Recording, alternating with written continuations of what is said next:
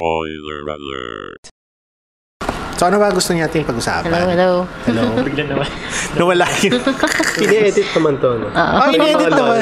Yung mga last na. Ay, tinatanggal ko. Parang awkward silences. Okay. Narinig niya. Narinig niya. Alin yun? Basta.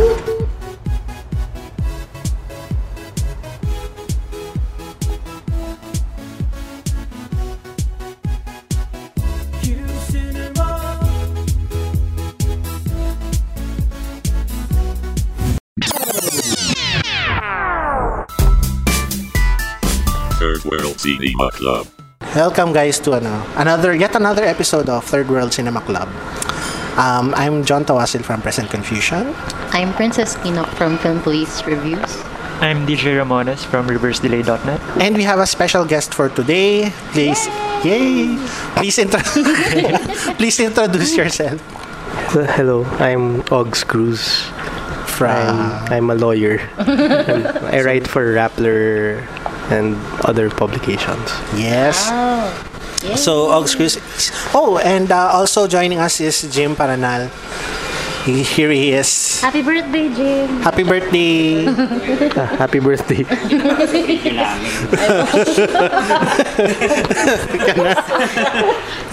Ayan. So, Jim? Hello. Ayan. So, today we're gonna talk about Q Cinema and 5 films. Yes. Very nice festival. It's and also the 2 documentary films. And disclaimer, Ogs here, our guest, was part of the jury for this year's edition. So That's he right. was Very involved important. in the judging process. So overall thoughts lang of the festival. So I thought this was a very great edition of Q Cinema. Parang I've seen this festival since I think the 2nd edition. So parang 2nd edition, marami pang unfinished films, maraming technical chuchu-bells. Pero ngayon, I think they're doing really great and they have a really great selection this year in terms of international films. Really standing up for Q as in quality. Yeah, Q as in Yes. quality control cinema. QCCC. I think it's also because of I think it's very attractive to filmmakers what Q Cinema is giving out. Kasi it's a grant system that doesn't have any strings attached. Yeah, unlike the other. Unlike Cinema One or Cinemalaya, wherein certain rights are reserved for the foundation or the film festival. Right. Ito talaga, you would want to join Q Cinema because the film is yours. Right. How much was the in grant money given to them? I'm not sure. I think it's 1.5 million. Oh, that's a lot of money. Yeah. It's a lot of money, and then since the rights belong to the filmmakers, they have all the capability or the capacity to get outside producers. That's why you have Black Sheep. That's why you have Globe Studios financing films because pwede silang makihati dun sa kita. Yeah. Yun. Unlike Cinema One, wherein malaki nga yung malaki yung grant. seed grant, pero you're stuck with that kasi it's difficult for you to get outside producers. And parang sa Cinema One ba meron bang parang na they have to show it sa channel, Cinema One channel? Parang wala naman. Syempre, I think it's ABS-CBN property. Yeah. So that means the films, the films Dibs. would have to be controlled by ABS-CBN or Cinema One. So wherever they send it, Naghihiram kami ng pelikula sa show namin.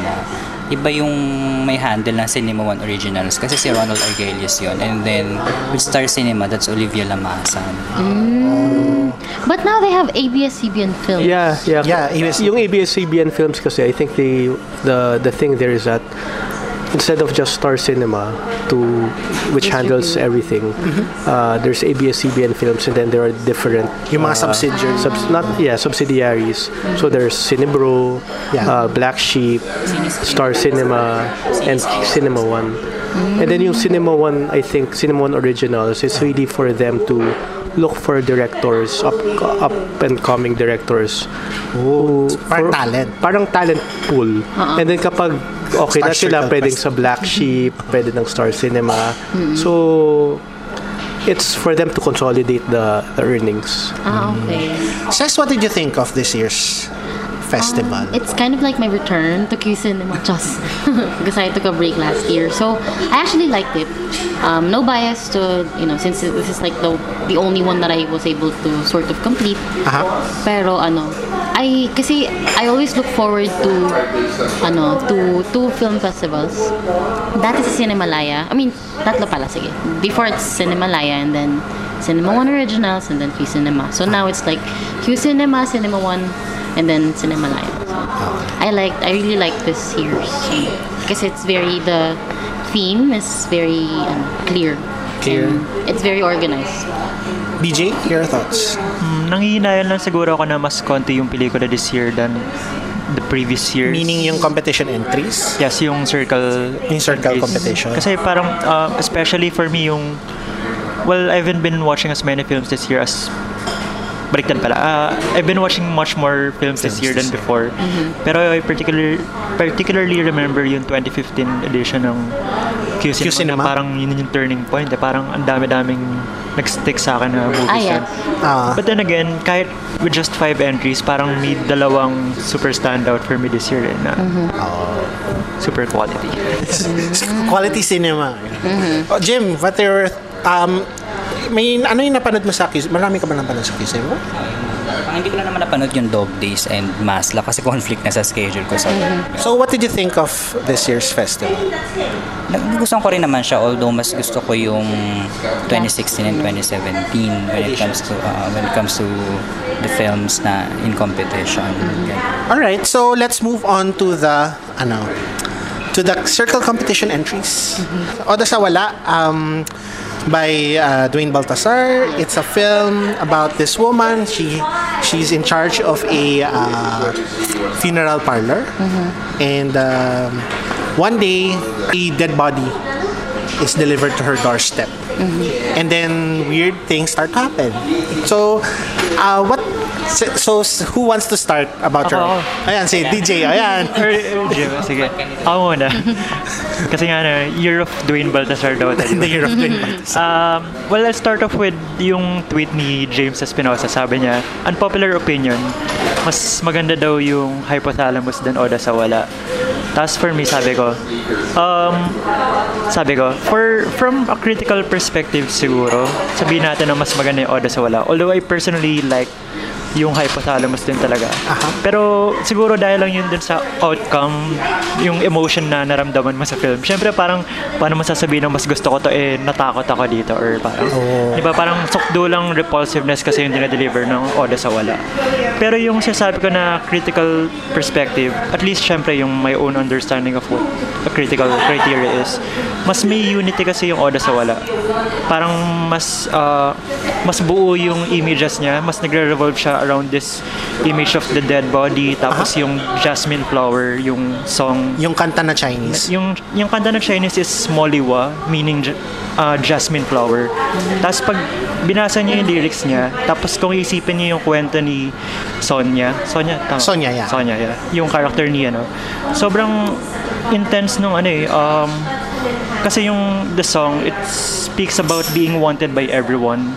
And yun yung complete opposite ng character ni Sonia na yes, no one ever wants her. Ayun. Tapos, what more? Yung mas konti yung dull moment siguro niya kasi parang hypothalamus was going for collection siya, ensemble of stories. Pero ito, centered talaga siya on one character, unitary character and theme. Ogs, during the deliberation, ano yung thoughts niyo going on about this? No, it was first, I'm not sure if I'm allowed to say this, but it was a very it was a very easy choice. Like it was unanimous. Everybody liked Oda sa Wala. A lot of the jury members were actually raving about it. And I think Ho Hok, the Malaysian producer,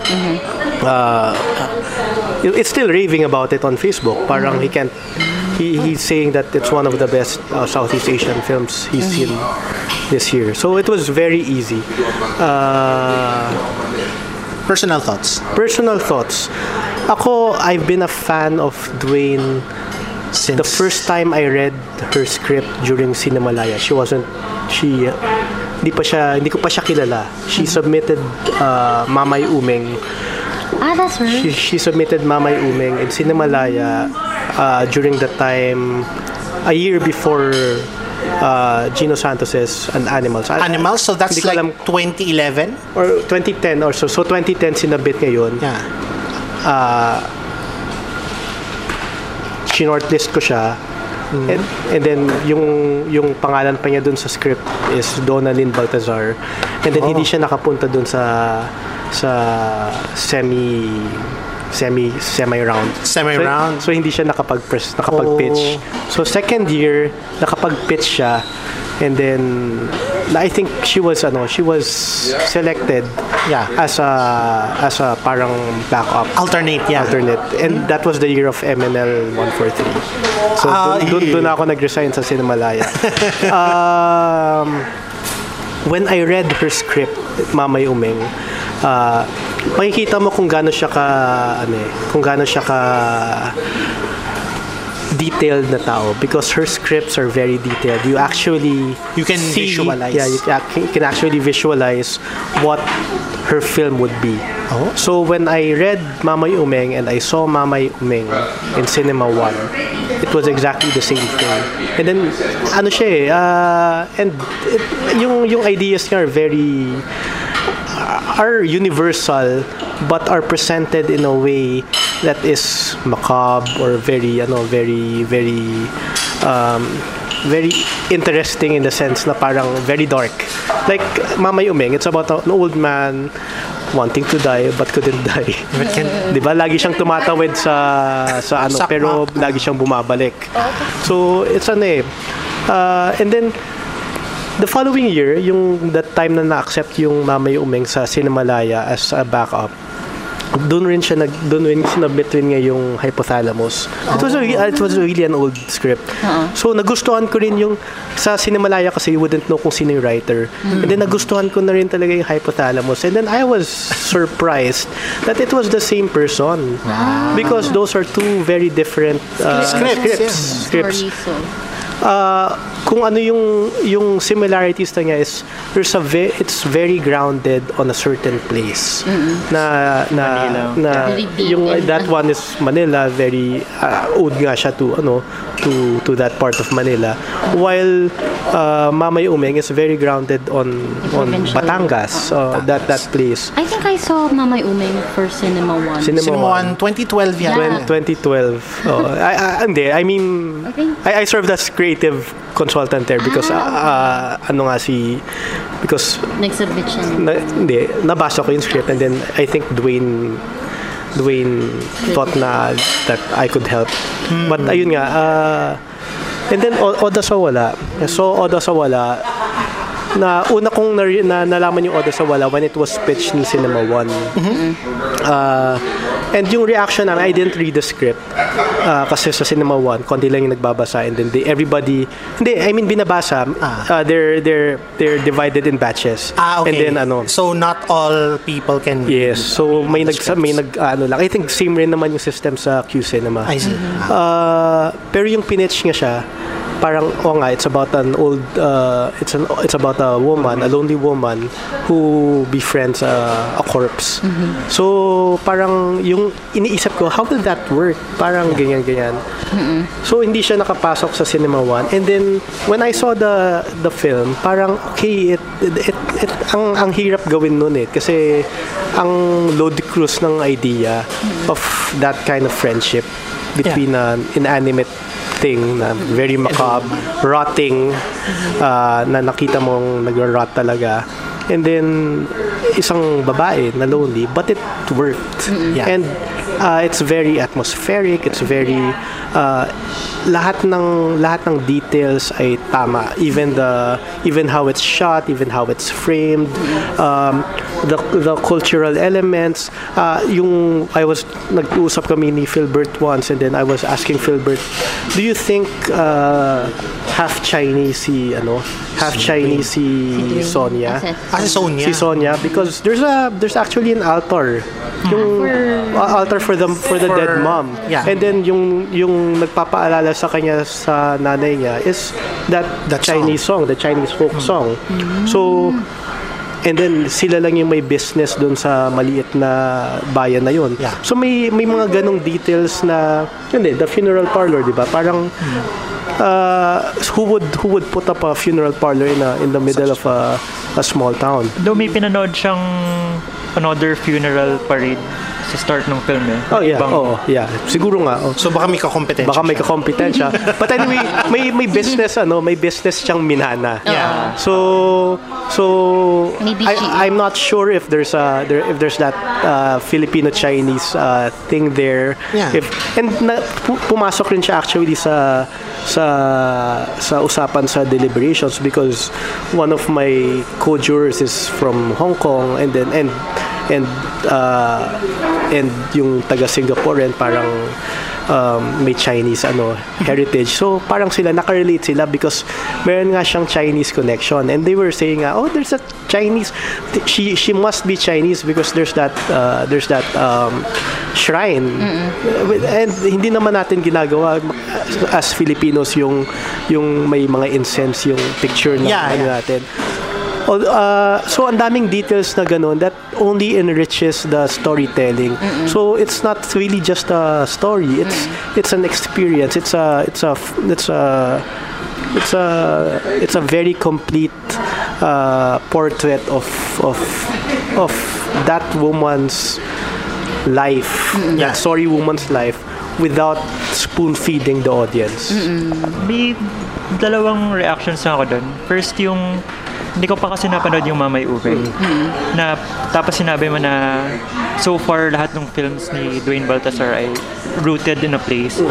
And it turns out na itong third film niya ay the first one na wala lutang siya parang wala siyang specific place at wala din siyang specific time, parang hindi nga siya present day, di ba? Parang actually it's nice that you mentioned Mamay Umeng, kasi when I saw that parang siya people's choice siya pinang people's choice ko siya sa Cinema One. Yung Mamay Ube. Oo. Wow. Actually, alam pala maya lahat yata na natulog yata. Si Pascaline number 1 ko, tapos si Mamay Umeng yung number 2. Tapos yun nga, may colleagues nun, tawa sila ng tawa. So, bakit si Mamay Umeng yung gusto mo? Sabi ko na ganun.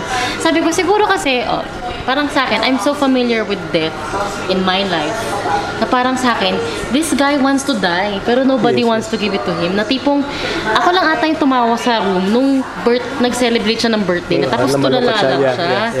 As in, tulala lang siya na parang, eto na naman. I have to go through this, parang gano'n. So, it's good kasi parang nung napanood ko rin si Oda, there are little details like yung frame nga sa door, na parang she was trying to immerse herself in her neighbors' lives in a way na parang hindi niya magawa kasi parang hindi siya sanay. Tapos hanggang sa palaki nga sa full screen na nasa labas siya ng bahay, ganun. So yeah, I agree, parang she's a very detailed writer in a sense na parang si Mamay Umeng sobrang bilis lang pero parang at saka sobrang few words. Pero halos wala kang nagsalita eh. Si Sue Prado lang yata yung nagsalita doon. Parang kumain ka ng pansit, parang gano'n na yung line niya. Tapos parang si yung matanda parang nakaganon, na effortless yung acting, ganun. I liked it kasi sobrang parang pinakita doon yung environment ng matanda na parang ito na lang yung life niya, parang lahat ng mga apo niya, they're all playing with him pero siya bored na bored, ganun. So yun. So parang yun nga din, parang sino kaya nanakit kay Dwayne or what kind of backup? About yung yung pagiging detail niya. Interesting yun kasi may nakausap ako sa selection committee ng Q Cinema this year na siya yung one of the people who voted against Oda sa Wala on the basis na, in the words of that person, sobrang nipis daw ng material. I haven't seen the script myself. I think kasi yung script itself sobrang descriptive. Sobrang literally manifest. Kasi wala naman talaga nangyayari. Di ba? Descriptions of scenes. Yeah. So, baka nga, I mean,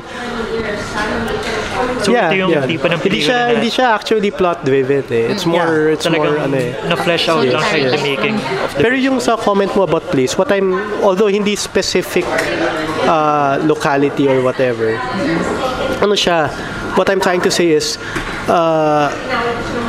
the setting, which is the province, has a huge role in the film. Actually, yun nga, parang meaningful sa akin yun na ito, biglang nawala siya ng specific place. okay. Kasi Oda sa wala. Yeah. Parang it goes to nothing na.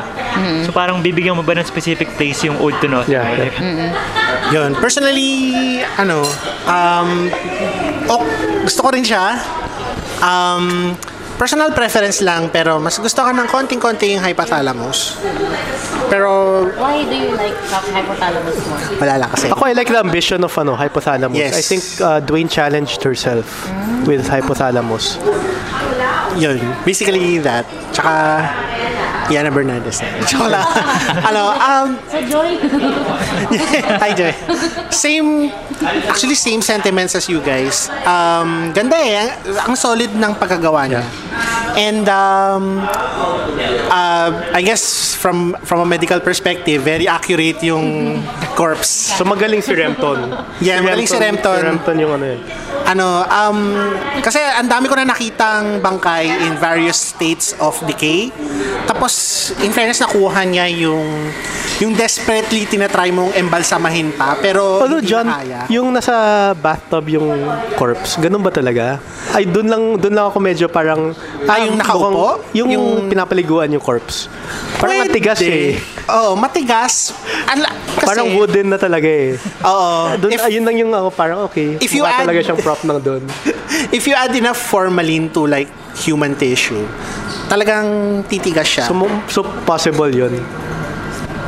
May rigor mortis, di ba? Yeah, Initially. yeah. Pero mukhang wood eh. Napanood. Mukha siyang wooden eh. Yeah. Mukha siyang prop na siya. Kung nakakita kayo ng cadaver yung sa med school, Okay. yung med school cadavers, hindi na sila mukhang tao. Mukha sila yung kagaya ng itsura. Pero mabaho na to. Mabaho na may amoy formalin. Depende sa nilagay kung gaano kadaming in-inject ni Sonia. So feeling mo may kinausap silang doktor. Siguro, embalsamador, pwede. Nagkagawa naman nila yan. Kasi sobrang basic lang nung ano na yun, nung sofa. Tingnan mo na, sofa lang. Pero parang ang basic lang, ang basic lang nung nung bed. For me, kasi, di ba basta, may namatay sa pamilya, muntik ko na makita. Sobrang basic, kasi usually, di ba, metallic Yeah. sa kanya semento. So, parang Ayun. Ganda. And Marietta Subong, ayan. Yes, yeah. talagang she carries the film from beginning to end. At saka it helped that she's a comedian. Yeah. It helped that she's a comedian and playing against type. Hindi No, sa yung against timing type eh. Pero alam Yung niya timing. alam niya yung humor ng character. May ganun eh. Yeah. May intuition na as opposed to dramatic actors, may intuition siya na okay, i-artihin ko to pero nakakatawa yung scene eh. So why don't we Kung nanakawan siya, Oo, yeah. Yeah. Galit na galit siya. Kanang- mo pa ako. So, asset sa kanya yung kanyang comedic talents Yes, in this yes. case. Parang additional tension na di mo alam kung tatawa ka ba. Or, moment. Pero kasi like yung sa deliberations, nobody knew that she was a comedian. Yeah. Pero they were impressed, and they were actually commenting on the fact that there are comedic moments that were very well played. Jim, question. Hindi, ang ko lang muna, yung observation ko kasi nasaktuhan kasi ba nung to farm si Pokwang ay nasa soul searching. Yes. Ano yung reaction Meron ko? din siyang patay na katawan. Oo, diba? Sagot ba to sa soul searching? Hindi, pero Oda di sa ba wala. may sinabi nga si Si Jade Castro yata. Auteur si Kasi puro auteur puro si death si Pokwang. Kasi nga, di ba, she was in The Anothers. and others. She was in basta marami siyang Mga death. ghostly namatay siya sa kay Kim Chu. Wala yung mga theme kasi nung films ni Pokwang. Dark comedy siya. Hindi siya yung usual, di ba, sa mga comedian na talagang may mga tawag yung slapstick or sarcastic comedy. Meron siyang style na pang sa Doon siya kanya. nalilinya. Yeah. Ang another na na-observe ko din kasi while watching the film, yung quiet siya, slow pace, and then parang pinapakita yung routine ng ginagawa ni Pokwang. Yes. Yung movie na John Dialman ni Chantal Ackerman. Kaya yun yung parang gusto kong tanongin sana dun sa film. Sige, tanungin natin next time. Kay Dwayne. Ayun. So, yun. Gustuhan ko din siya. Maganda yung composition ng film. Pag, Magaling si Neil Dara. At saka ang ganda ng collaboration ng dalawa. Yes. Alam mo, Yeah. yung color tone is siya. Yeah. Si Dwayne. Si Pokwang parang may parts doon na parang nagbe-blend siya doon sa sa scene. Tsaka yung framing talaga ng frame. pelikula. Exquisite. Lahat Planado. precise. Ako yung pagiging static ng camera, tapos piling-pili yung gagalaw yung camera. Yes. So parang Exactly. haunting. Parang may trikuha na siyang horror. Gusto ko yung term na yun, haunting. Haunting. Parang nagbumulti yung camera. Guys, may question ako sa inyo. Yung character ni Junie Gamboa, multo rin ba yun? Spoilers pala. Ako I prefer na hindi. Ako din yun. Kasi parang I prefer siya pa hindi naman interpretation. Yeah. I prefer na hindi kasi it shows the kung gaano kaano yung family niya, kung gaano dysfunctional yung family. The fact that the only time they talked was when this other thing invaded their space. Makes sense. Kaya nung una, di ba, nung pinapanood ko siya rin, ang na-observe ko, parang may wall, di ba, dun sa kay Junie Gamboa. Alam mo, parang mga multo sila sa bahay. Yeah. Although at first, ayun nga, akala ko nga rin parang wraith si Junie Gamboa, or parang siya, figment ng imagination ni Pokwang. Saka marami naman naka-observe na kailangan buhay si Junie Gamboa kasi parang lumabas yung irony na mas kinausap niya yung patay kaysa sa buhay. Kasi sa buhay. Yeah. Yun. Nawala lang kasi siya dun sa guys, yung final scene nga pala, which is a very heavily talked about. Excellent scene.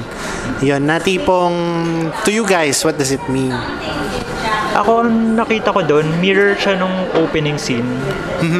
Yung ilaw na iniikutan ng mga langaw. Oo. Kumbaga siya yung ilaw. Siya yung ilaw or yung buwan or basta nagme-meld kasi yung images and then lumabas yung yun. Kumbaga. Kasi parang pinagkukuha ko nun is hypothalamus na mirror din yung first and last shots Yeah. Parang feeling ko inulit niya for this film. Ganda nga. May pagka-symmetrical yung... Ako, I didn't understand it. No, I mean, I have to be honest. I didn't know what it meant. But I think it was a very fine emotional summation ng pelikula. Parang, I like the fact that I didn't understand it because it left me confused. It left me in a space wherein it left me in a space wherein ako mismo, I couldn't understand saan pupunta yung characters, saan sila pupulutin. But I thought it was a very nice ending because even though it left me bewildered, parang tamang-tama na ito yung lalabas ako ng sinihan na ganito yung feeling ko kesa yung ending na parang sobrang definite or sobrang okay pa, ito pala. I was left parang thinking about it. Yung word for it na I use is poetic parang image over everything else. Image over sense, ganun. Sa akin, yun, parang sometimes kasi, you can like the whole film, pero when you talk about the ending, parang, yeah, it's okay. Pero siya, parang, Kaya ako lalong nagtaka kasi bakit ganun yung ending niya. So parang in a way, the whole thing kasi is very dysfunctional. So yung ending parang it summed up na this is a very dysfunctional film. Pero kumbaga, kung pupunta ka ng Divisoria, may nakita kang mamahalin doon, yun, parang ganun. For me, parang ganun. Parang sobrang quality niyang film. Parang without Jim? any bias, out of all the 5 films, siya na yung talagang malayo agwat niya dun sa apat. Aaminin ko din, hindi ko rin naintindihan yung ending. Meron ba nakaintindihan? Kumbaga, perplex nga ako dun sa ending din. Pero just like what DJ said, na poetic siya eh. Doon mo na siya, parang ilalagay mo na siya dun sa part na yung pagiging poetic nung ending. Bahala ka na kung anong isipin mo na namatay ba siya dahil sumama na siya dun sa corpse or ano ba to, imagination na lang. Ano siya eh, marami kang maiisip mo sa ending. Sino nga ba yung nag-review na sinasabing, kasi she rides the hearse at the end, na parang tipong she's riding her own funeral. Ikaw ba yung DJ? I wrote that. Yun. So, pwedeng ganun. So, sige guys, move on tayo sa next film.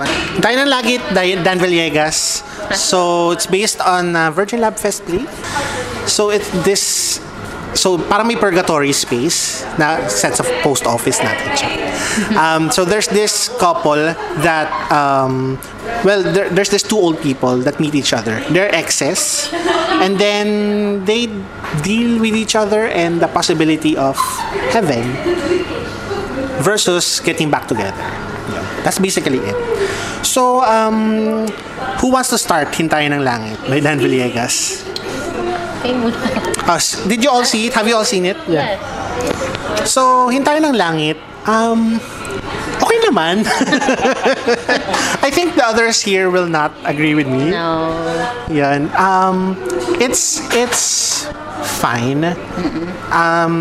Parang, yun nga, it's centered on the one-act play. No, so, nung pinahaba siya, parang nag-meander medyo sa gitna until naging ending. The ending I'm not really on board with. Pero I see yung argument niya na parang there's this couple na they didn't get their chance in life, in death. Parang why not? Let's try. And for me, there's a pull for Hugot film. I mean, I don't want to blame Dan Villegas or si Juan Miguel Severo, but they're kind of tied up with Hugot film culture for me. So parang may sa akin, while watching, there's this stigma in my mind na okay, later on there's gonna be some bits na that would actually emulate, exes meeting with each other. So Yeah. for me, there's a little bad acting here and there with the flashbacks. Ay, supporting cast. Yeah. And story-wise, I mean, sobrang galing. I mean, acting-wise with Eddie and Gina, of course. Oh, they're Galing excellent, ng, yeah. Ang galing ng pairing nila. Parang hindi mo inakala. Ang cute. Ang cute siya. Pero sa akin, parang nag-settle lang siya for cute. Hindi ko siya nakuha na ng depth. Yeah. Kasi parang yun nga. So, death na naman yung topic. Or the afterlife. Parang, sa akin, it would have been a very interesting play, perhaps. I've never seen a play, but it would have been interesting maybe if the ending were different. Some structure were different.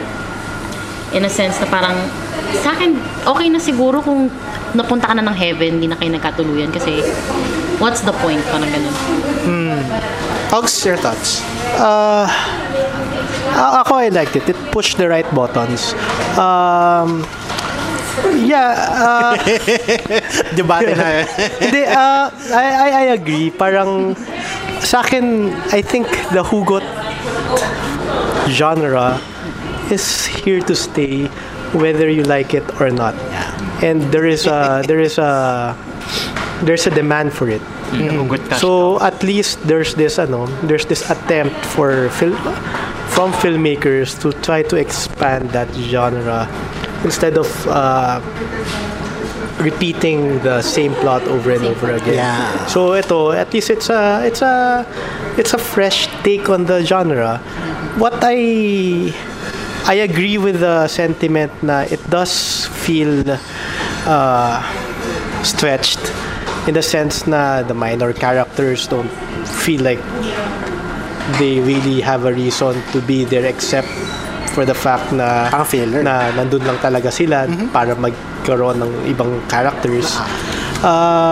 However, I like the idea of them being in purgatory, waiting for heaven, which is supposed to, in our minds, heaven is the ultimate goal, di ba? Everybody wants to be in heaven because this is primary. I disagree. Hindi, pero hindi. I mean, traditionally, heaven is bliss, perfect bliss, no problems, ganyan. Pero yung ending, which is, I think, kaya ko sinabi, push the right button. Kasi nga,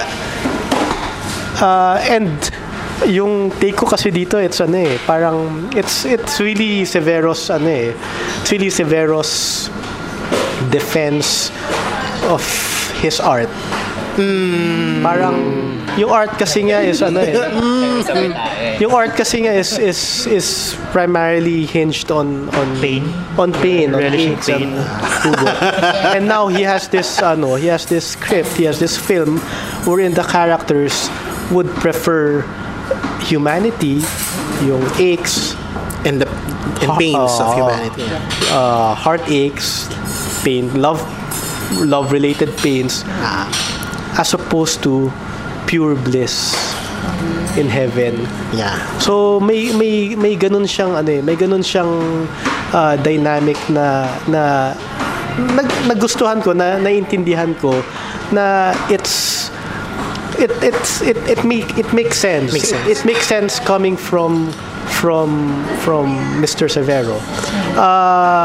Except that it's still a very problematic film in the sense na it staggers. It could have been a short film. Yeah.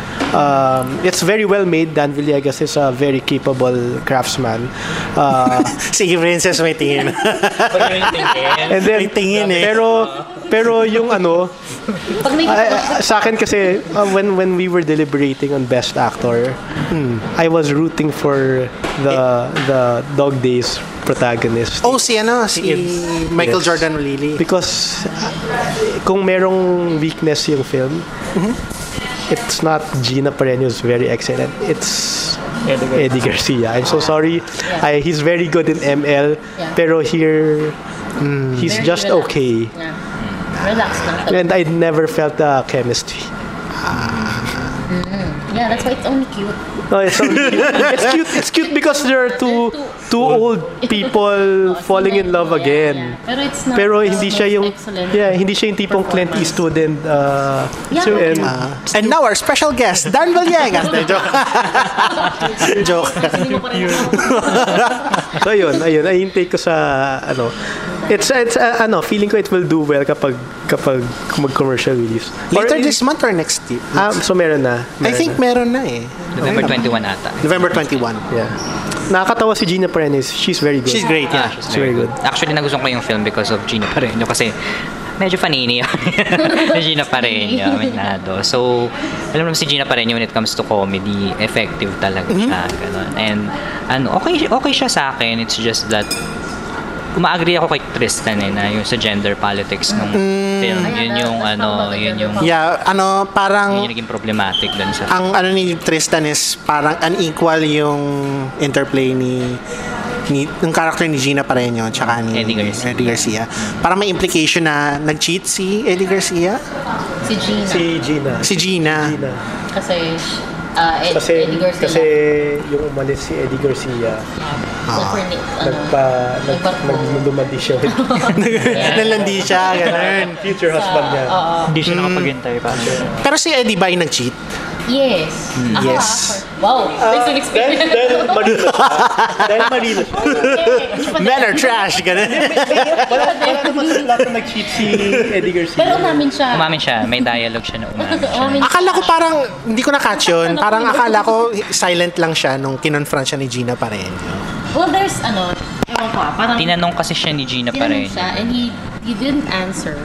I mean, although based on my guy friends, a sensible guy would never say would never defend If they didn't really do anything. Pero Kasi ako nag-cheat eh. Hindi pa naka-experience ng ganun. So based from someone who's experienced, wow! ay nag-cheat siya. Kaya hindi siya maka-defend no, na parang kaya hindi kita napuntahan, ganun. Kasi he agreed na, yeah, I did.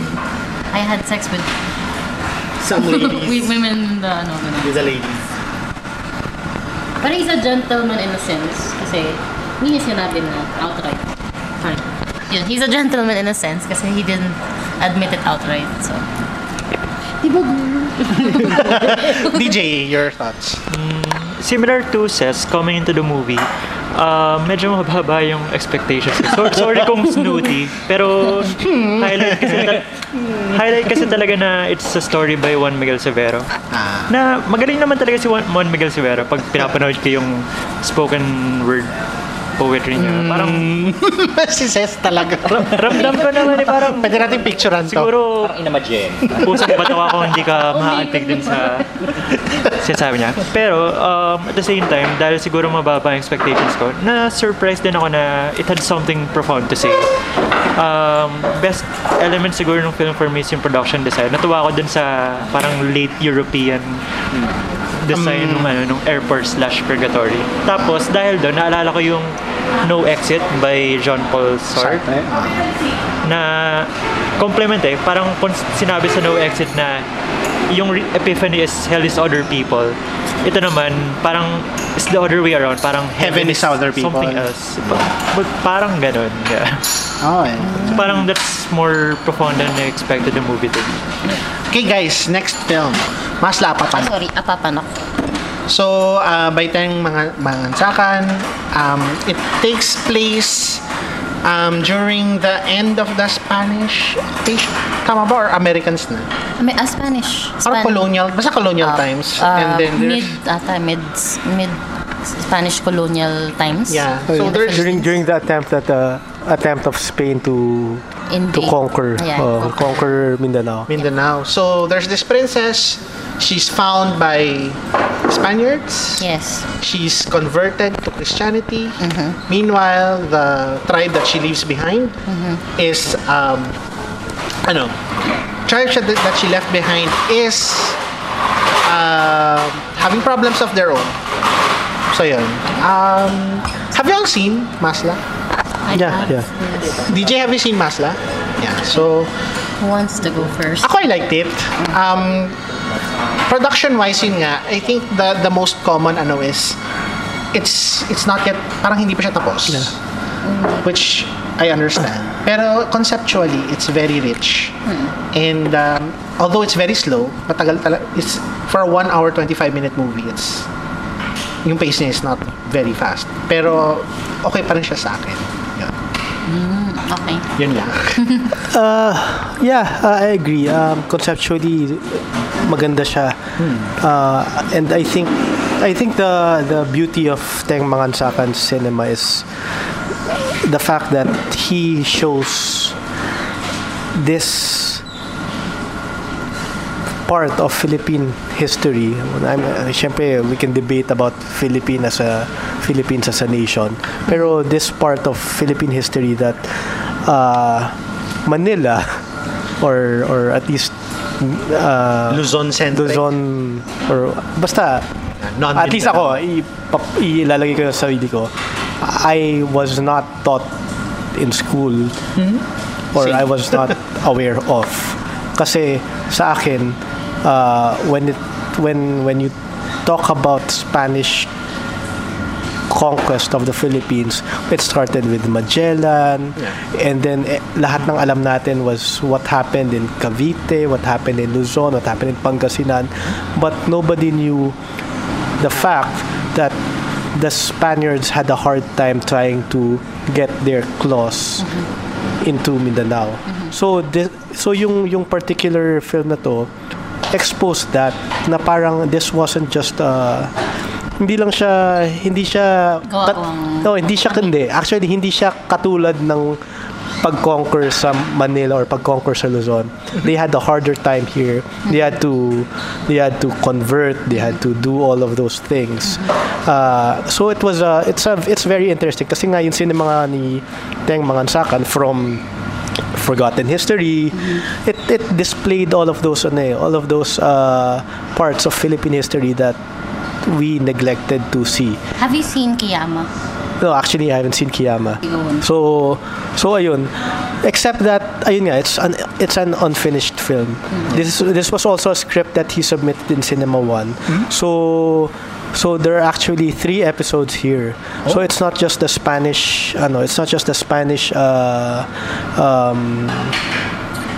part of the history.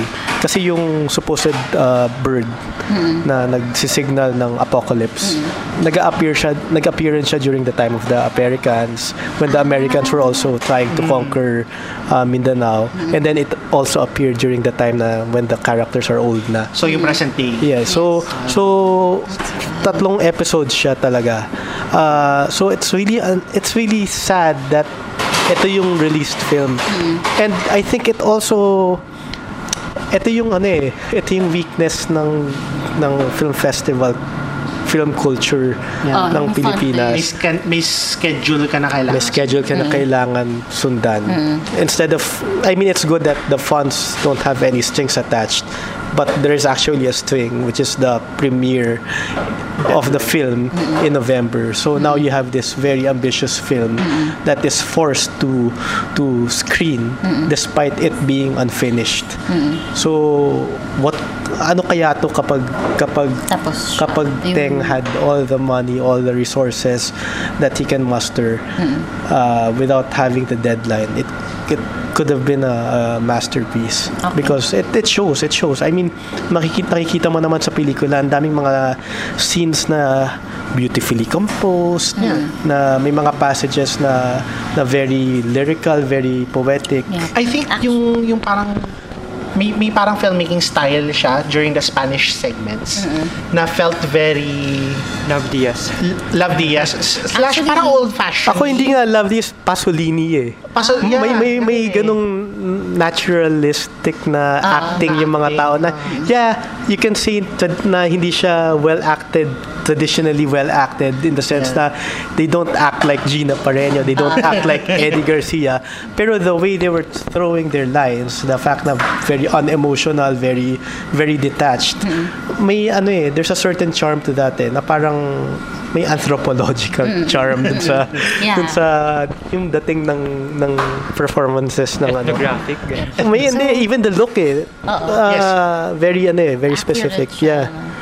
So, as for me, kasi I came from the there. South, so I'm very familiar. Actually, when I first saw it and then we all discussed, parang ang dami kong kinontra. Kasi sabi ko, that's actually how everyone there would talk about our myths, our stories, ganyan. So, in defense to Masla, Papanok, Masla actually means solution. So, it's solution to the bird. Ganun. Since yung bird nga is a symbol of chaos, of apocalypse, ganyan. So, if I can just talk about the 3 segments, and I know it's actually not finished, pero in defense of this version, for me it's kind of enough, but I'm also excited to see the finished version. So the first part, that's actually textbook Spanish colonialism of the South, na tipong they're gonna get your culture, your identity, your everything. Tatanggalin. Yes. Second part, according to Teng, is kaya colored siya kasi that's Love Diaz's version of the myth ng sa Ibon. And Love Diaz isn't actually from the South. He's an Ilonggo, pero he grew up there. So kaya siya, for me, my interpretation of that is that kaya siya colored. Yung black and white, that's the version that our grandparents or our lolos and lolas would tell us na parang naku, yung mga Espanyol na yan, mutik na tayo sakupin, ganyan-ganyan. Parang kaya maraming mga dito, maraming mga Kristiyano kasi ganyan. So yun. And then they would say na ang mga Moro, mga yan, madudumi yan, ganyan. That's the black and white thing. So colored kasi it's the outsider's point of view of the story. Pero it was good kasi may eksena doon na parang sabi niya, parang makikita mo yung buong point, I mean, the other point of the film na parang yung idolism, it exists pre-colonial and post-colonial. Kasi in Manila, we are taught na the Westerns are our idols. God or Jesus Christ is our main idol kasi Catholicism was instilled dito. Doon, akala mo or parang ang unang part or all the segments would show na actually idolism has been existing even before the Catholic period. Kasi may part doon na yung slave, inamoy niya yung damit ng lola, nung queen. Ganyan. So I think, that's very genius for me. Na parang, kasi kung if it's, yun nga, parang it's good how Teng writes and how he constructs the films for the southern interpretation. Kasi parang he's trying to explain it to the people from the north in a way na parang hindi niya ina-erase yung version ng sa south. So yun. Yun. DJ, any thoughts? Yung nung pinag-usapan natin dun sa chat during Q Cinema, parang natuwa naman ako na very enlightening yung mga sinabi mo, yung explanations mo, what you just said. Pero yung di lang talaga maano sa akin is yung technical roughness ng movie. Kasi, well, maybe lack of budget, pero that's yung the way na dinescribe doon yung iibon, na para siyang man-like, na may parang shadowy claw na red eyes. Ganun talaga. I mean, actually, I have this one favorite fable ng dad ko about the unggoys, ganyan. Na parang basta parang kaya doon uso yung rambutan because of this. So, parang ganun. That's how they tell the story. And, yung shinare ko sa chat was si Nine Lives. So, yun. So, pero, I mean, totoo naman na it's among the five entities, siya talaga yung very apparent yung technical deficiencies. Ayun nga, may parang it's ambitious. Perhaps it is too ambitious for it to be a film festival film. So again, it brings us to the topic of yung pinaka-problema talaga ng film festival culture. Because again, now we have these films that nakahinayang because I mean, kung well executed. Yes. Parang kasi yung sa Masla, parang pinilit mo si Gerald na gawin yung General Luna with a budget of 500,000 pesos within 3 months. Yes. So ganun yung dating niya. So what if Teng had the budget, had Globe Studios? Except that I don't think Globe Studios would. In all fairness to Quark, he probably would finance something like this. But I don't think any other mainstream studios would want to touch a subject like this because again, this is very specific. So it also brings us to the topic of what really is regional cinema, and do they belong lang ba to film festivals? Yes. Parang ayun it's a predicament na. It's a predicament that needs to be discussed. Yes. I wish, my wish is sana deliberate themselves from the system and they try to establish their own or the film festivals should liberate themselves from the tradition that was started by Cinemalaya. Yes. Kasi I mean they've been giving grants except that they value the film festival too much that the films suffer quality. Which I think what's also lacking is distribution talaga. Parang I actually pondered bakit Climax may block screening. I mean, sabi ko, pwede pala mag-block screening sa festival. I didn't know. I'm not familiar kung dati pang tradisyon yun. Pero sabi ko, kung si Climax pwedeng i-block screening, bakit hindi na lang sa next year i-block screening yung mga competition films for schools? Ganon. Kasi at least, bayad na yun. At the same time, pwede mo ipang assignment or pang exam. Kikita kayo doon. Kikita ka pa doon. So, yun. Yun Kasi yun yung lacking eh. Parang, it's sad na only a few people or, cinephiles or like us guys are aware of these films, but it's not that scattered unless... And senior citizens. Thank you po for always... For patronizing, ganun. Yes. Same. Yun, hinayang nga na hindi natin nakita yung full vision. Pero, ang curiosity ko kasi palagi for any Mindanaoan film. Sorry kung parang kinakahon ko siya ng Mindanaoan film. Pero, meron bang sobrang unique na film na masasabi mo, ito, Mindanaoan voice to? Kasi ang nakikita ko pa lang so far is parang Women of the Weeping River, which is actually very Western. Parang very conventional yung...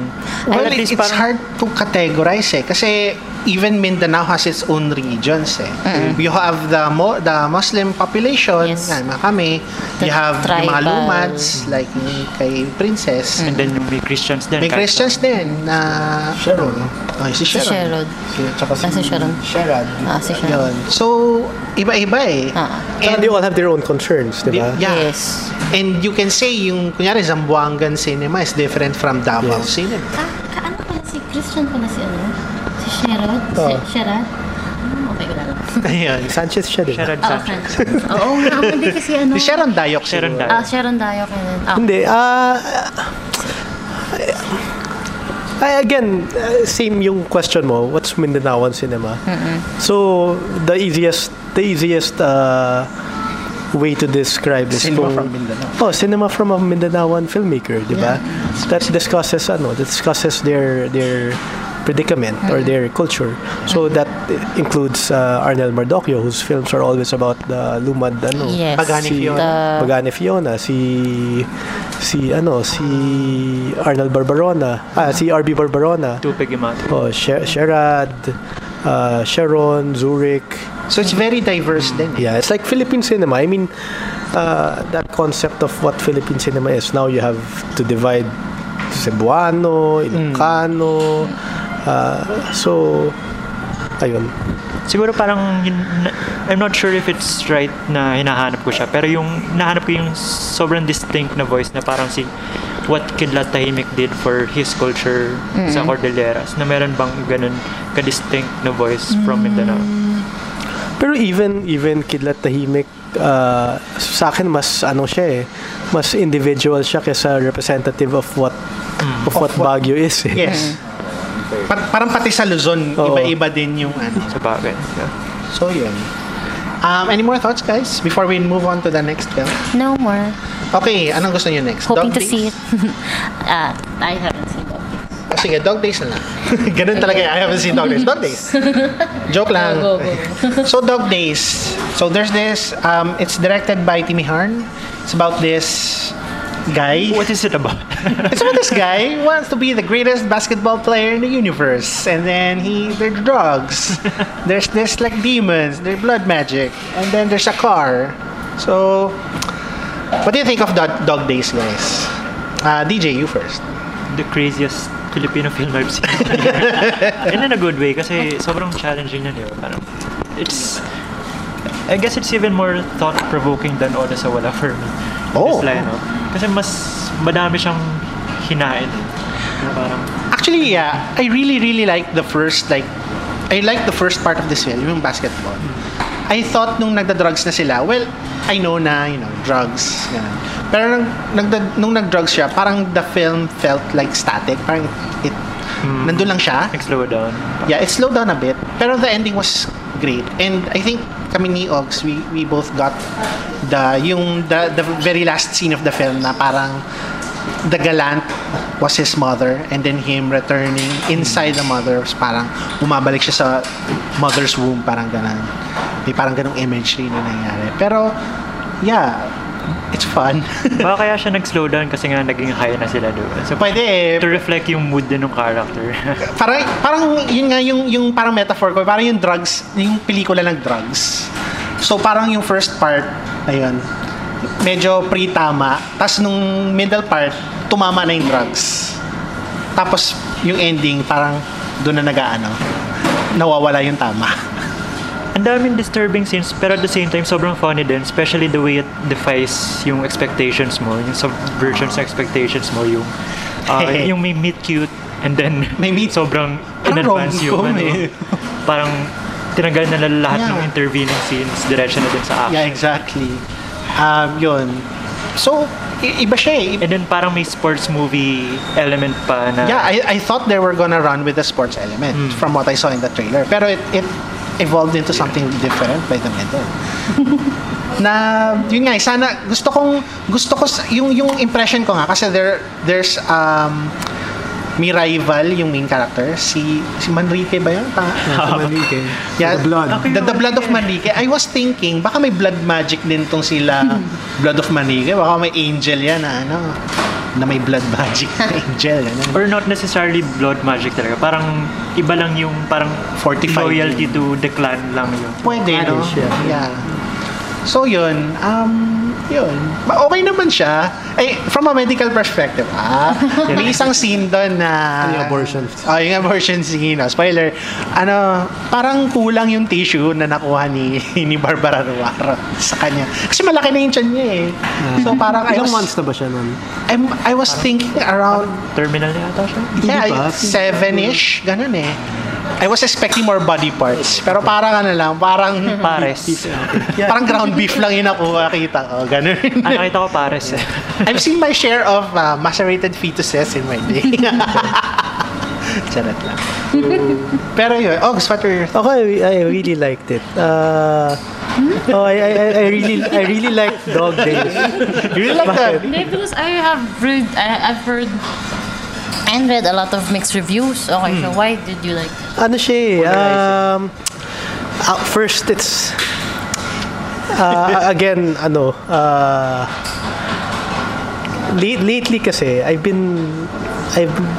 been seeing a lot of good Filipino films, pero what's lacking, which was abundant during the early 2009, 2010, 2011 were films that were going against the grain. Yes. And finally, there's this film, Dog Days, that at least made me feel that, okay, meron pa palang gumagawa ng ganito.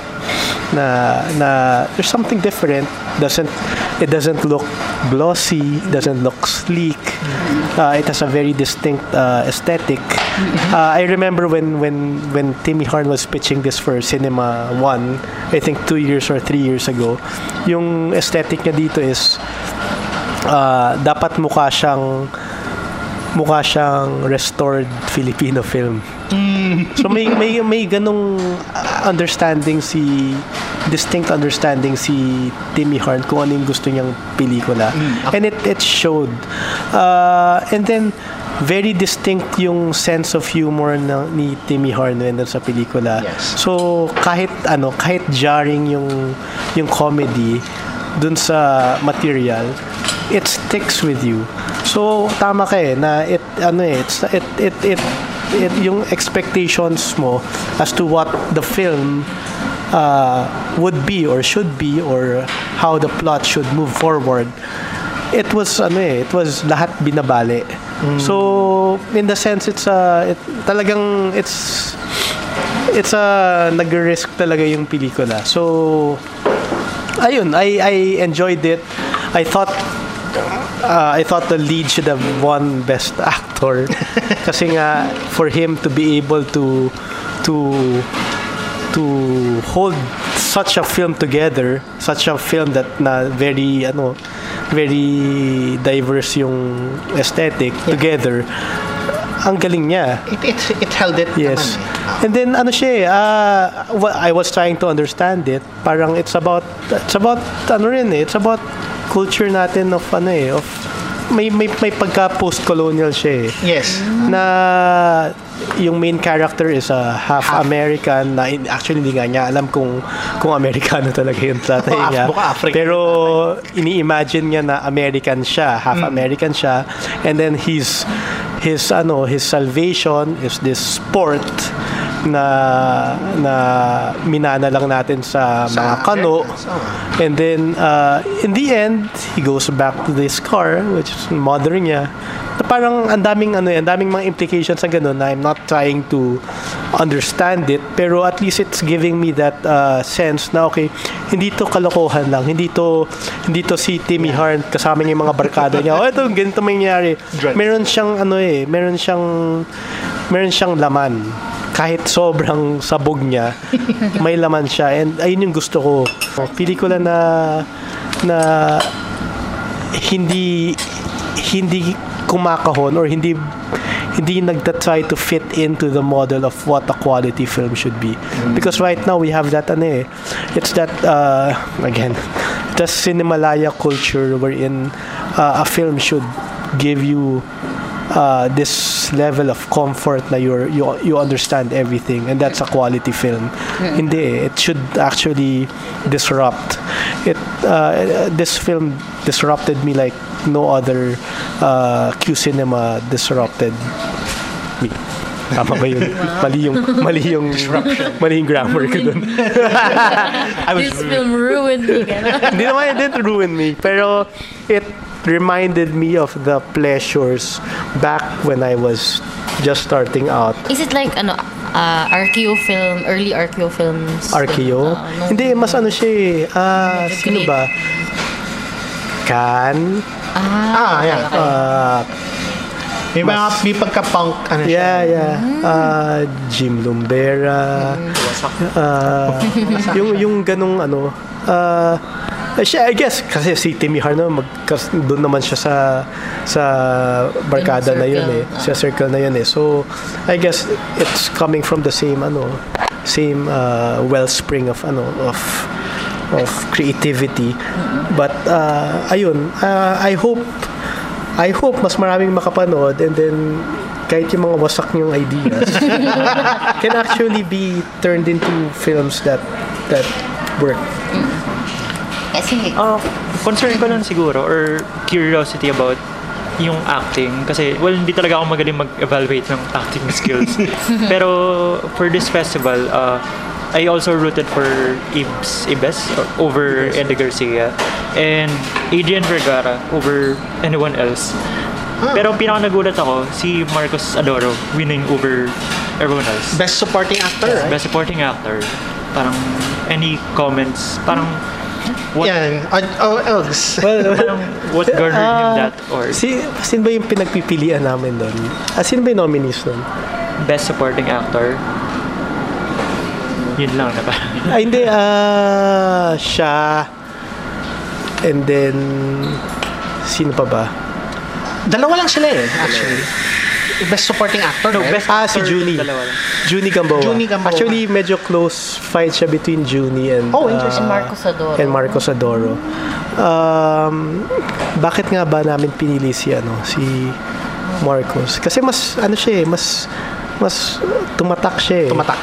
The fact na ang tagal niyang nawala dun sa pelikula, and then yung pagbalik niya, nandun pa rin siya. Although, gets ko naman yung concern, gets ko yung apprehension na, is this good acting? Kasi, sabog siya dun.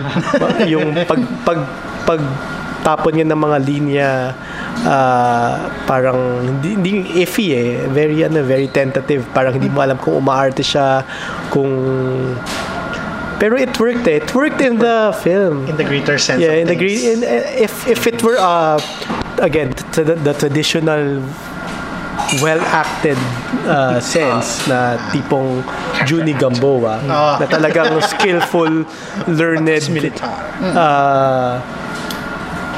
Would it work in Dog Days? Would that kind of acting work in Dog Days? Would that kind of acting support the very raw acting of Ibes? Parang parang yun yung expectation So hindi yun yung papasok dito sa subversive na. Yes. Yung other nominees pala is sa Oda sa Wala din, Dido de la Paz. Si Dido. Yeah. Si Dido. So Dido, Junie, and Marcos. Mas I think if I remember correctly, it was between Junie and Marcos, and very close yung vote doon. Okay.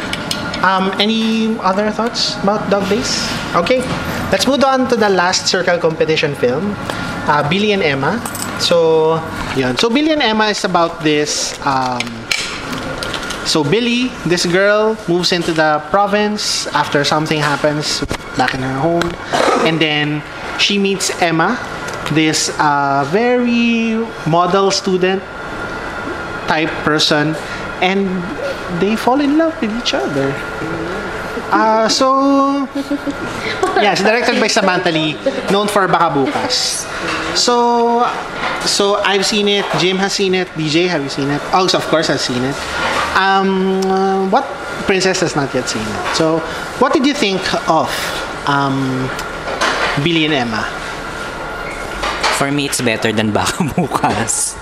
Well, agree. I liked it better than Baka Bukas. Kasi with Baka Bukas, nakukulangan ako sa lalim. Aha. Pero dito with Billy and Emma, hindi mo naman siya kailangan nung ganun ka in-depth. Pero sumakto siya because of teenagers sila eh. Diba yung mga teenagers? Yeah, the two leads are excellent eh. And yeah, I like this also better than Baka Bukas. And it's a very sweet film. It doesn't have to be overly complicated. And it has a lot to say about women's rights, over their own bodies, their own like gender identities. It also, kung pumasok kayo sa isang Catholic school, kahit na hindi all girls, makaka-relate kayo. Yeah. Yun. And mas lalo na siguro kung all girls school. Kasi ganun eh. Tapos pinapakita niya yung parang inherent, lalo na during one scene na may confrontation, yung inherent contradictions between yung pinapagawa ng isang admin ng isang Catholic school versus yung Catholic beliefs talaga. So, yun. Ganda siya. Ganun. BJ, what did you think of the film? Yun nga, very tempting palagi na compare siya sa Baka Bukas. Parang so far from Samantha Lee's two films, parang nakikita ko she prioritizes yung parang Instagram-friendly aesthetic. Kita kasi sa production design, sa Billy and Emma, yung room ni Billy and yung living room ni Emma, parang yung, pag tinignan mo sa gilid ng frame, parang kunwari makalat, pero carefully arranged yung parang naka-flat lay. Naka-flat lay yung kalat. yung stuff, yung notebooks, ganyan. So parang, nagpo-focus sa ganun. So, sa Baka Bukas, yun nga, parang medyo meandering. So, parang, okay, visuals, good, pero what's it about? So, dito sa Bill and Emma, I think kaya siya improvement kasi mas purposeful yung visuals. It's really in the service of a story. Na it helps na it's set in the 90s. So, it also tries to evoke. Relatable. Set in the 90s. Parang late 90s na, no? Pa early 2000. Kasi may CDs na sila eh. And wala naman silang computer na. Ilang taon ka naman? Secret, magkaitan lang siguro tayo. May Sailor Moon doon. Sailor Moon. Pero nandun na si Neptune tsaka so mga Sailor Moon. Chubby Del Rosario. Chubby Del Rosario. Yun, nag-aral din ako sa Catholic school, grade school. So parang yun yan, nakaka-relate. Pero at the same time, parang may parts na unrealistic naman sa akin. Nung kinampihan nila lahat si Emma, parang hindi naman mangyayari. Hindi sila Uy, nakaloka talaga yun. Matatakot sila sa madre nun eh. Makikikout kayo lahat. Kahit gano'n kayo kadami.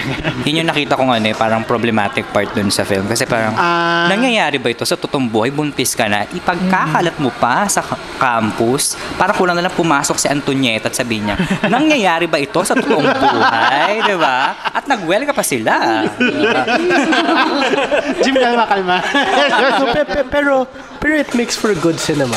Yeah. Despite the unbelievability of everything, parang it makes for good moments. Yeah. And that was a good moment. It was a fun moment. I have a question. Yes. Kasi parang siguro sa circle ko lang, pero a lot of people are kind of finding Samantha Lee's films a little, parang it's not something that you will want agad-agad. In a way na parang kunyari, it's too stylish, it's too aesthetic, it's too this and that. Stylish, yes. Personal I guess tama yung sinabi ni DJ na na there's that aesthetic na I think we should welcome it kasi Oo. that's ano yun To a different type. millennial filmmaker siya. It's similar to Peterson except that I mean in the sense na pwede mo silang sabing auteur kasi when you follow them on Instagram, it looks like their films. Their posts look like their films. So may certain truth naman din sa aesthetic nila. So Kasi ako, I mean, I actually recoiled yung reaction ko sa Baka Bukas. And naalala ko, nagustuhan ko siya. Nagustuhan ko siya in a sense na parang this is not real life and this is also real life. So you watched Baka Bukas twice? Hindi, parang So the first time na pinanood mo, you didn't... I liked it na parang sabi ko, I didn't like it and I liked it. Pero bakit hindi ko siya nagustuhan? conflicted. Oo.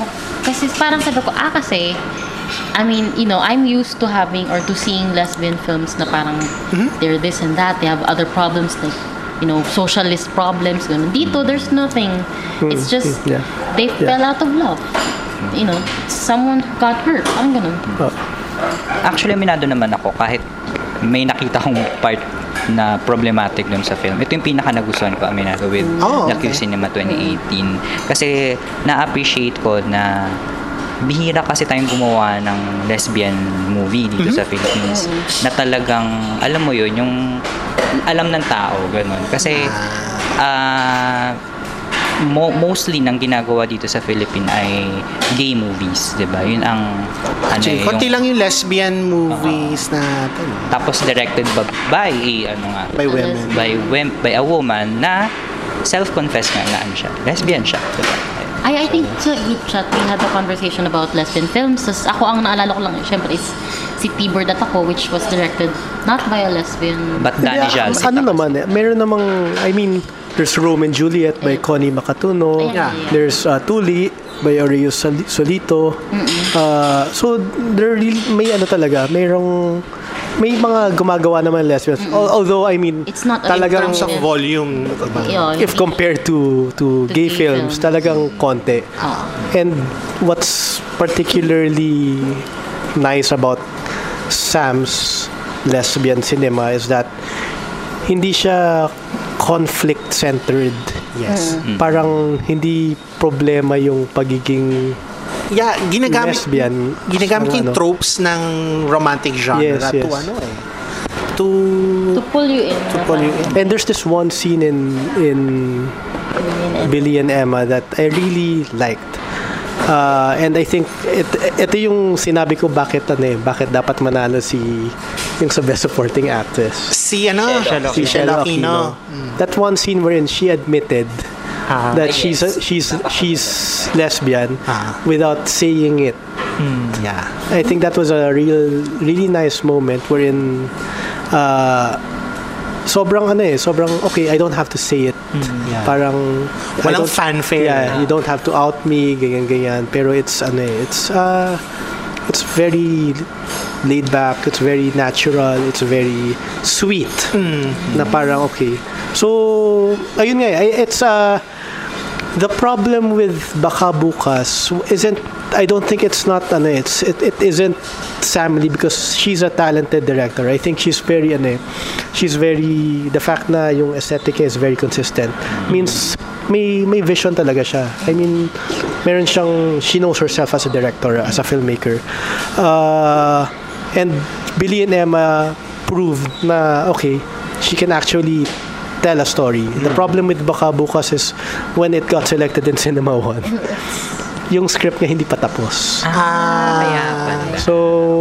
So again, you have this problem wherein schedules. Within a few months you have to come up with a complete script and then film. Okay. So ayun, Billy and Emma, I think it's nice. The way you guys described it, it's nice because it's simple. The tropes are very familiar.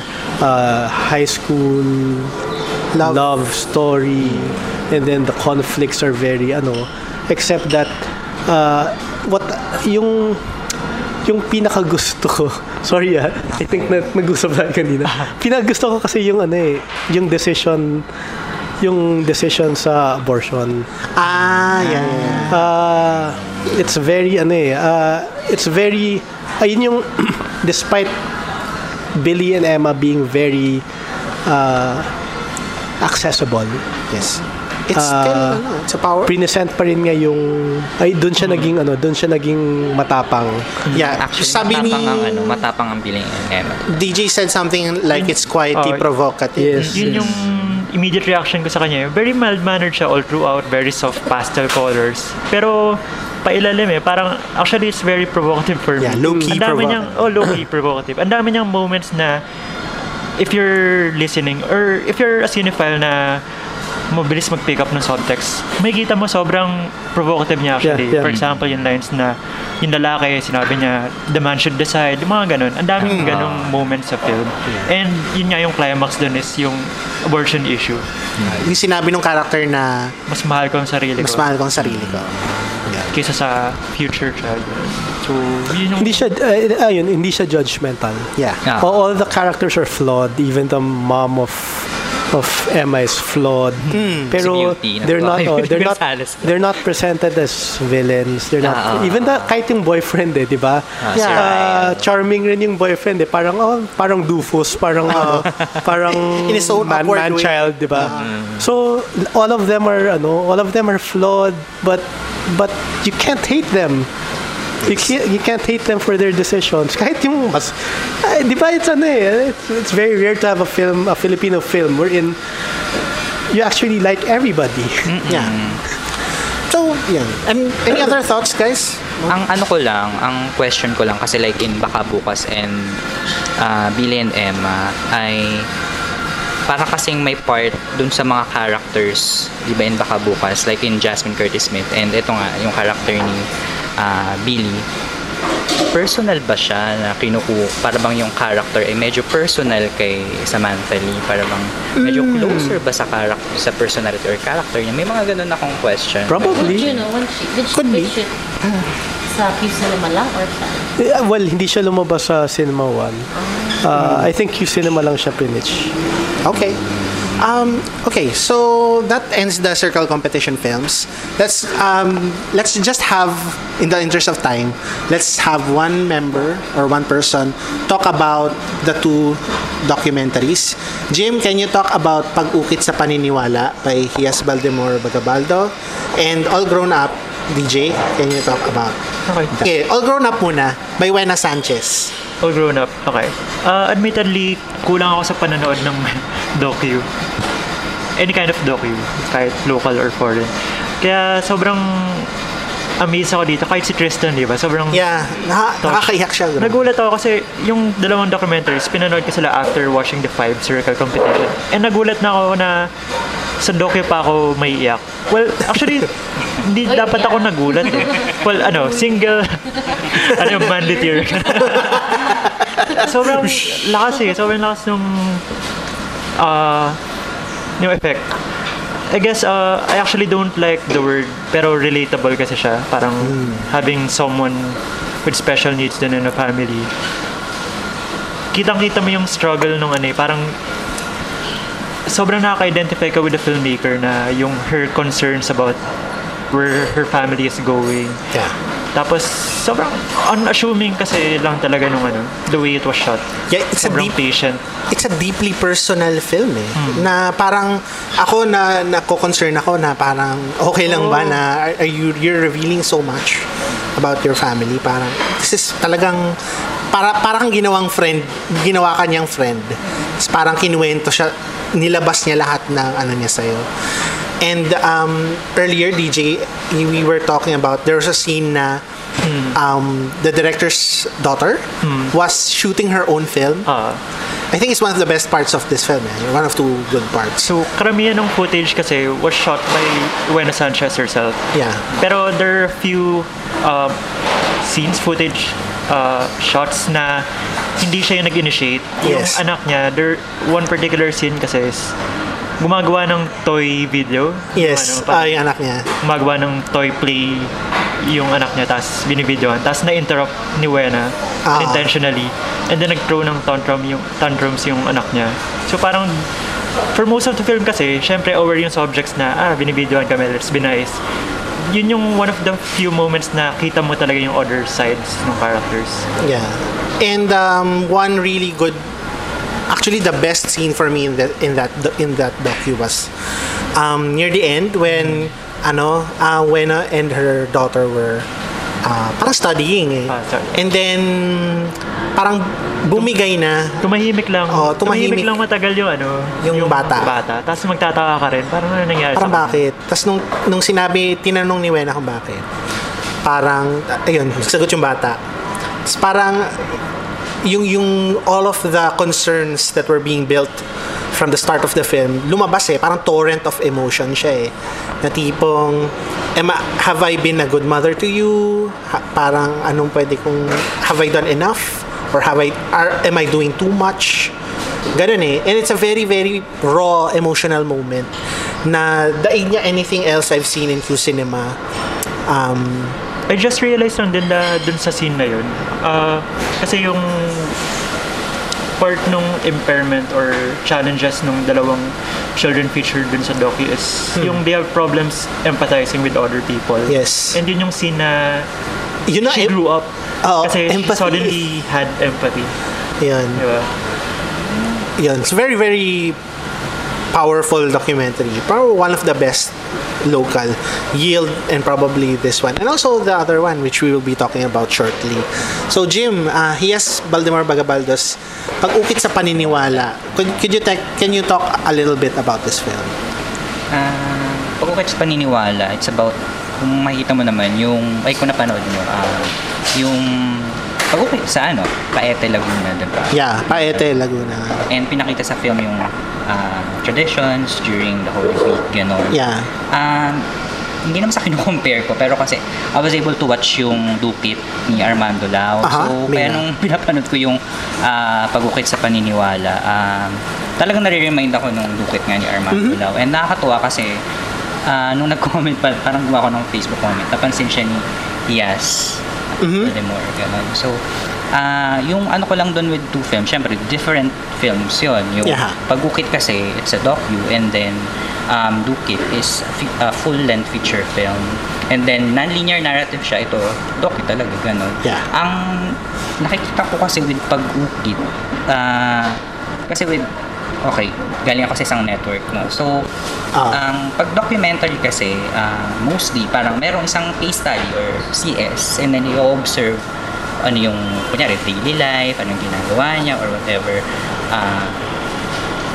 tawag dito, business, ganun. Dito kasi, ang napansin ko with Pag-ukit, hindi siya nag-focus lang dun sa case study. Parang in-observe nga lang ng camera. Yes, it's very... It reminded me a lot of a docu, I think it was last year, yung Makiling. Ay, yun? Bundok Banahaw. Kay Dempster. Yeah, kay Dempster Samarista, yeah. Na tipong doesn't pass judgment, parang it just observes the action going on. Sige, Jim. Then, nag-jump siya dun sa pinakita na yung tradition. Then, pinakita na nga yung mga Holy Week tradition. And, ang nag-struck sa akin ay yung sa community theater. Kasi yung gumanap na devil. Magaling. So, pang best supporting best actor. Pang best supporting actor. Diba? Kung pwede lang i-nominate. Diba? So, ayun. Yun nga so far. Yun, Pag-ukit sa Paniniwala, it's a very interesting film. You can go to my blog. Basahin niyo yung review ko doon. Pero, basically, what I said there is, it talks about the intersections of faith and art. Kasi art is yung sculpting these idols.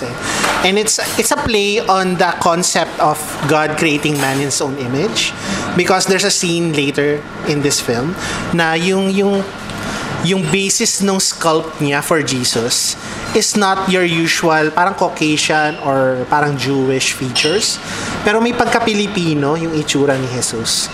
So parang man creating images of God in his own image. Parang ganun. So parang dun pumapasok yung kasi yung Filipino Christianity is not yung the usual yung Christianity makikita mo sa ibang lugar So parang it's a mix of our own traditional beliefs and yung beliefs na dinala ng Spaniards to us. So, yun, pinapakita niya yun. At the same time, yun nga, sabi ni Jim, there was a scene there that showed yung sinakulo or passion play siguro na ayun even that they're using art to try to understand God or his life or his stories.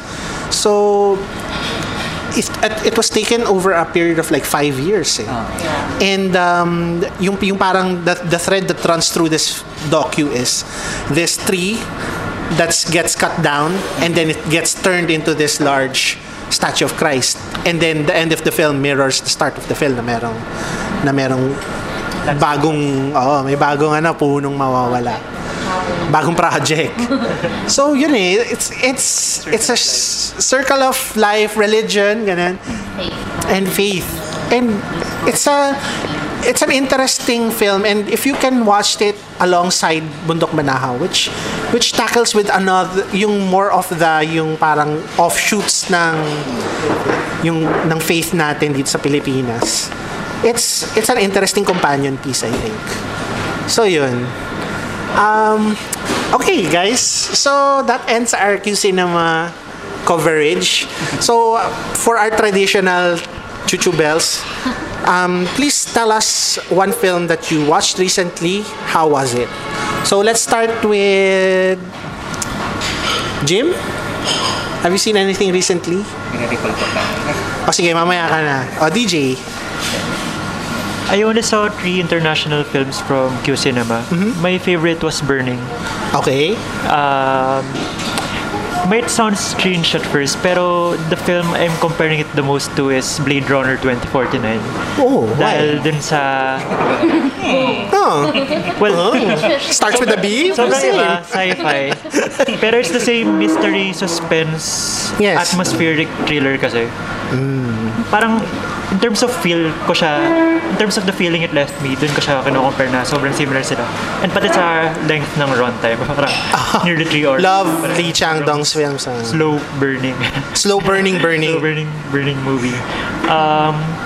Kung yung I like to think kasi in terms of duality, kung yung Blade Runner 2049 is in the end yung story niya makes logical sense, pero it's the setting that's mysterious dahil futuristic sci-fi, you don't know how the technology works.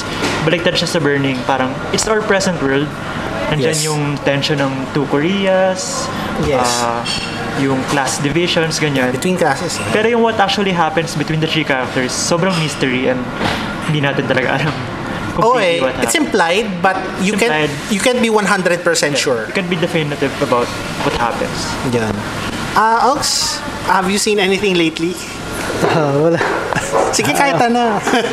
No, I saw last film I saw was last night, Class of 2018 Okay. by Charlie Bebs Guhetya of Bagyong Beverly fame. Bagyong Beverly fame. So he shot this film alongside Bagyong Beverly. So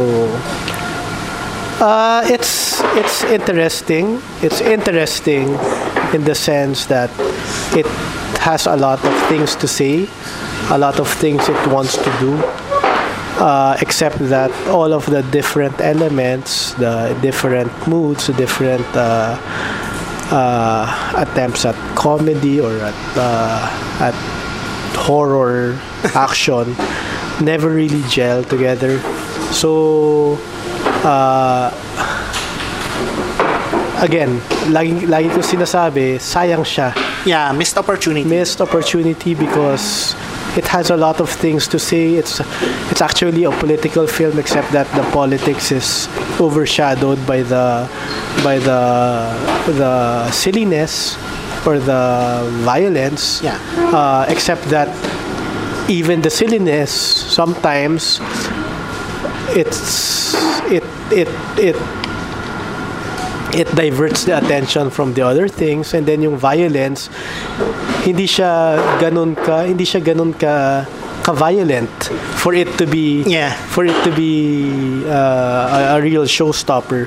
So in the end, I think the film was defeated by its own desire to be safe. Yeah. It's a very safe film. when it shouldn't be safe. Do you think the decision to get the Going Bulilit cast affected its parang desire to be safe? Siguro kasi I mean you have these teeny bopper. actors and actresses who have their own careers Yeah. to in mind. So siguro kailangan rin maging safe kasi nga I mean they don't want to ruin these actors and actresses future. Baka Baka ano mangyari. ano siya again nasasayang kasi I want our cinema to have more films like these and then when I was watching it in SM MOA, actually papanoorin ko dapat siya nung Wednesday sa Glorieta, except the next day wala na siya sa Glorieta. So ayun, sayang kasi kahit hindi ko siya gusto, sana man lang pinapanood siya kasi this is something that hindi typically ginagawa. Yeah, to be fair, I saw this at Mega Mall and medyo okay naman yung audience number. Like mga 20-30 people. I saw it in MOA around 7 o'clock and then mga 15 lang kami. That's MOA. MOA. Yan. Princess? Yeah, mine was Suspiria. Okay. Oh. Aha. So our next episode And then Suspiria. Well, my favorite Argento would be si Deep Red. So, but my first Argento was Suspiria. So the first few parts I said, okay, this is Suspiria. But then I got, wow, okay, this is a different film. And you can actually say na if you want to remake a film, you have to like give it 200%. And Luke did give his 250%. Everyone in the cast did all their best. Even Olga, Olga, if you've seen the film. She was an actual contortionist, right? Really? So that's interesting. So ayun. Yeah. Spoiler, pero yun. You have to watch or catch Olga's It's a great film. Ang dami mong pwedeng hugutin from it.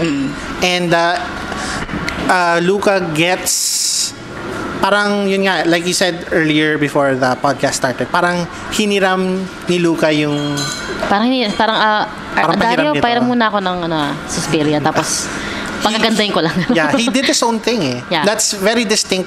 Kasi parang Argento Suspiria is very visually esoteric na parang tipong you have to find meaning in the images Parang plot-wise hindi masyadong clear what's exactly going on. Yeah. While in Suspiria, iba yung atake niya sa material.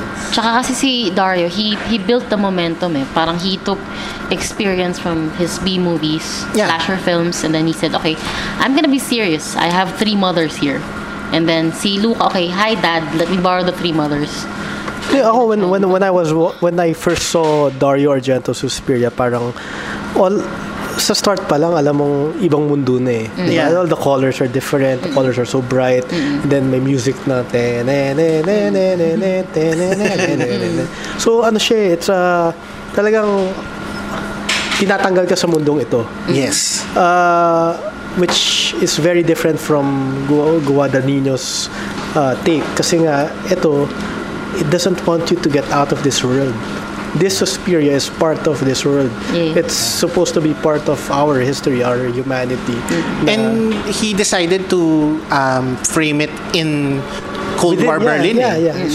So parang it's part of history. Yeah, and that's the scary part. Kasi sa isa, fantasy yun Ito, it exists among us. At saka, it's interesting in a sense na lahat ng elements from the score, from the look, from the acting, hindi siya spoon feeding na horror to. I mean, the songs there could belong in Call Me By Your Name. Yeah. Diba?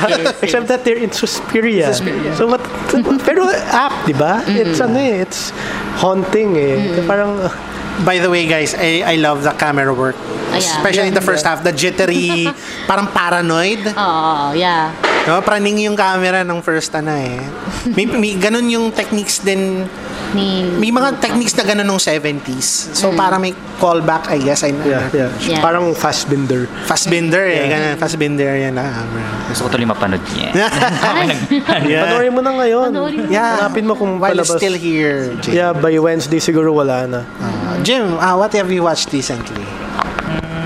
Yung ano na lang, yung huli ko napanood sa Q Cinema, yung Rainbow QC, The Wound. The Wound, okay. South African film. This was the Oscar entry last year, no? Ng South Africa. I'm not sure kasi hindi ko pa na-research. Yun, so anyway, sige. Interesting siya kasi yung take niya kasi it's about manhood Kasi mayroong tradition sa South Africa. I forgot lang yung term. And then, pinakita yun doon sa film. Tapos, yung may caregiver kasi sila while nagpapa-heal ng wound, diba, after magpatuli. And yung struggle niya nga is yun nga, yung homosexuality niya.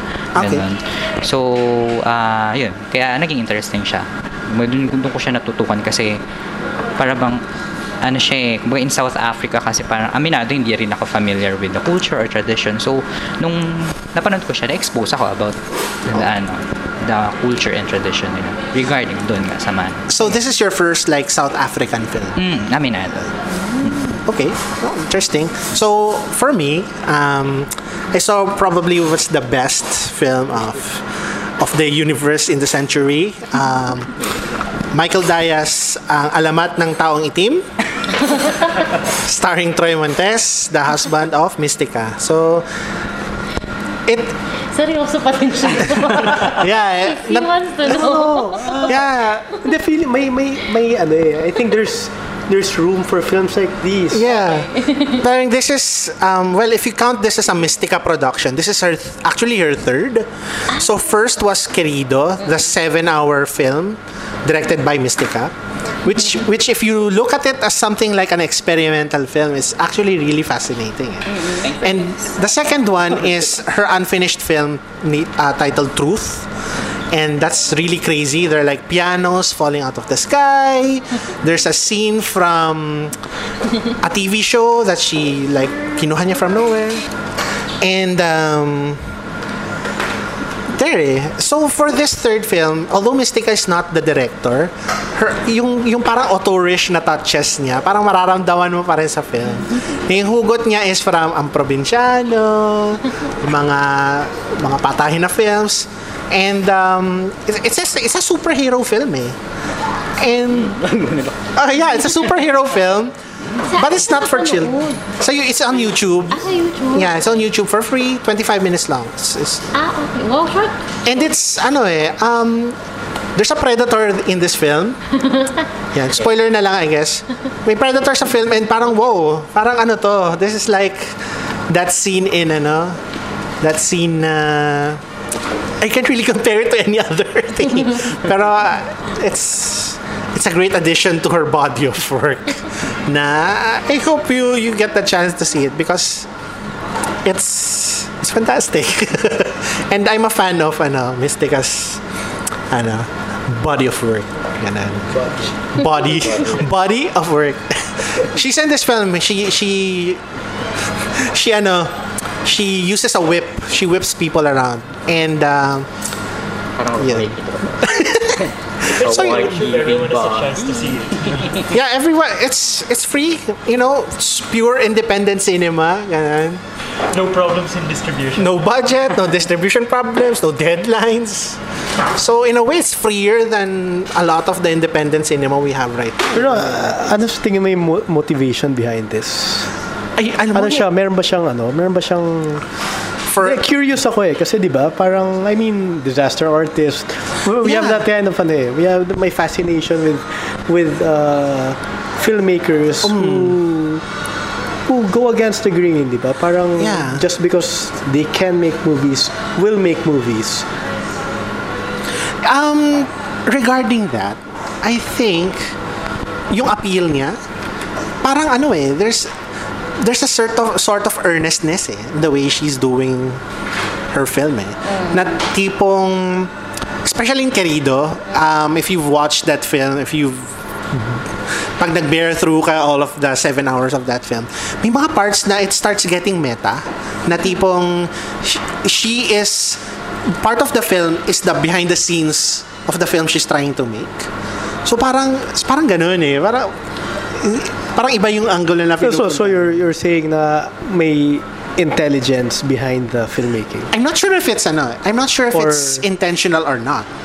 Baka chumachamba lang si Mystica for all we know. Pero in the sense na even if it's an accidentally created work of art, it's still hindi to labor. Curious ako hindi to labor of love. I think to support the husband.